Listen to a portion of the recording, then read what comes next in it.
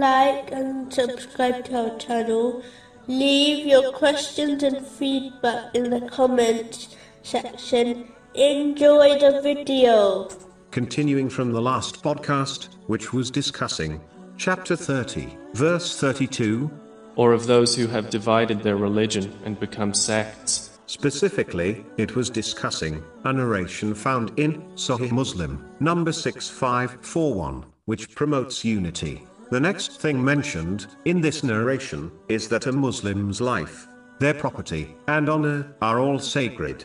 A Muslim must not violate any of these rights without a just reason. In fact, a narration found in Sunan an-Nasa'i, number 4998, advises that a true Muslim and believer keeps their verbal and physical harm away from the self and possessions of others. Whoever violates these rights will not be forgiven by Allah the Exalted until the victim forgives them. If they do not, then justice will be established on Judgment Day. This may cause the oppressor to be hurled into hell.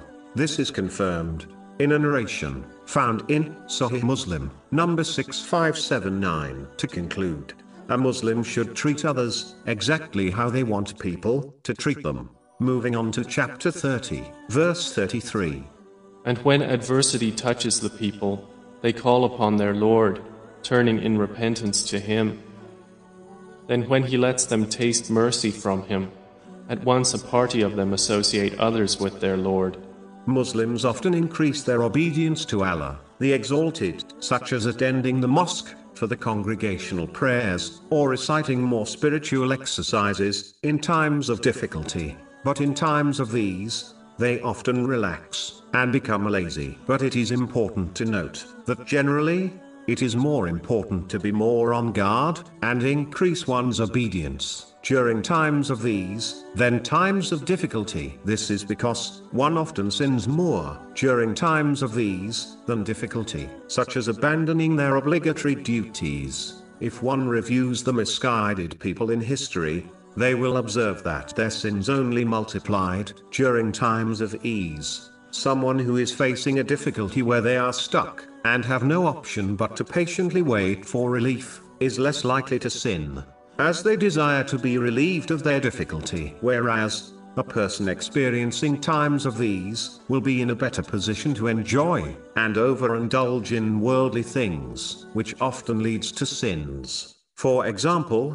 a person facing poverty is less likely to sin, as many sins require wealth, whereas a wealthy person is in an easier position to commit those sins, such as purchasing alcohol or drugs. Therefore, Muslims should take note of this and ensure they maintain or even increase their obedience during times of these, so that they do not fall into sins and disobedience. In addition, the one who is obedient to Allah the Exalted by fulfilling His commands and refraining from His prohibitions during times of these will gain the support of Allah the Exalted during their times of difficulty, which will aid them to overcome them successfully.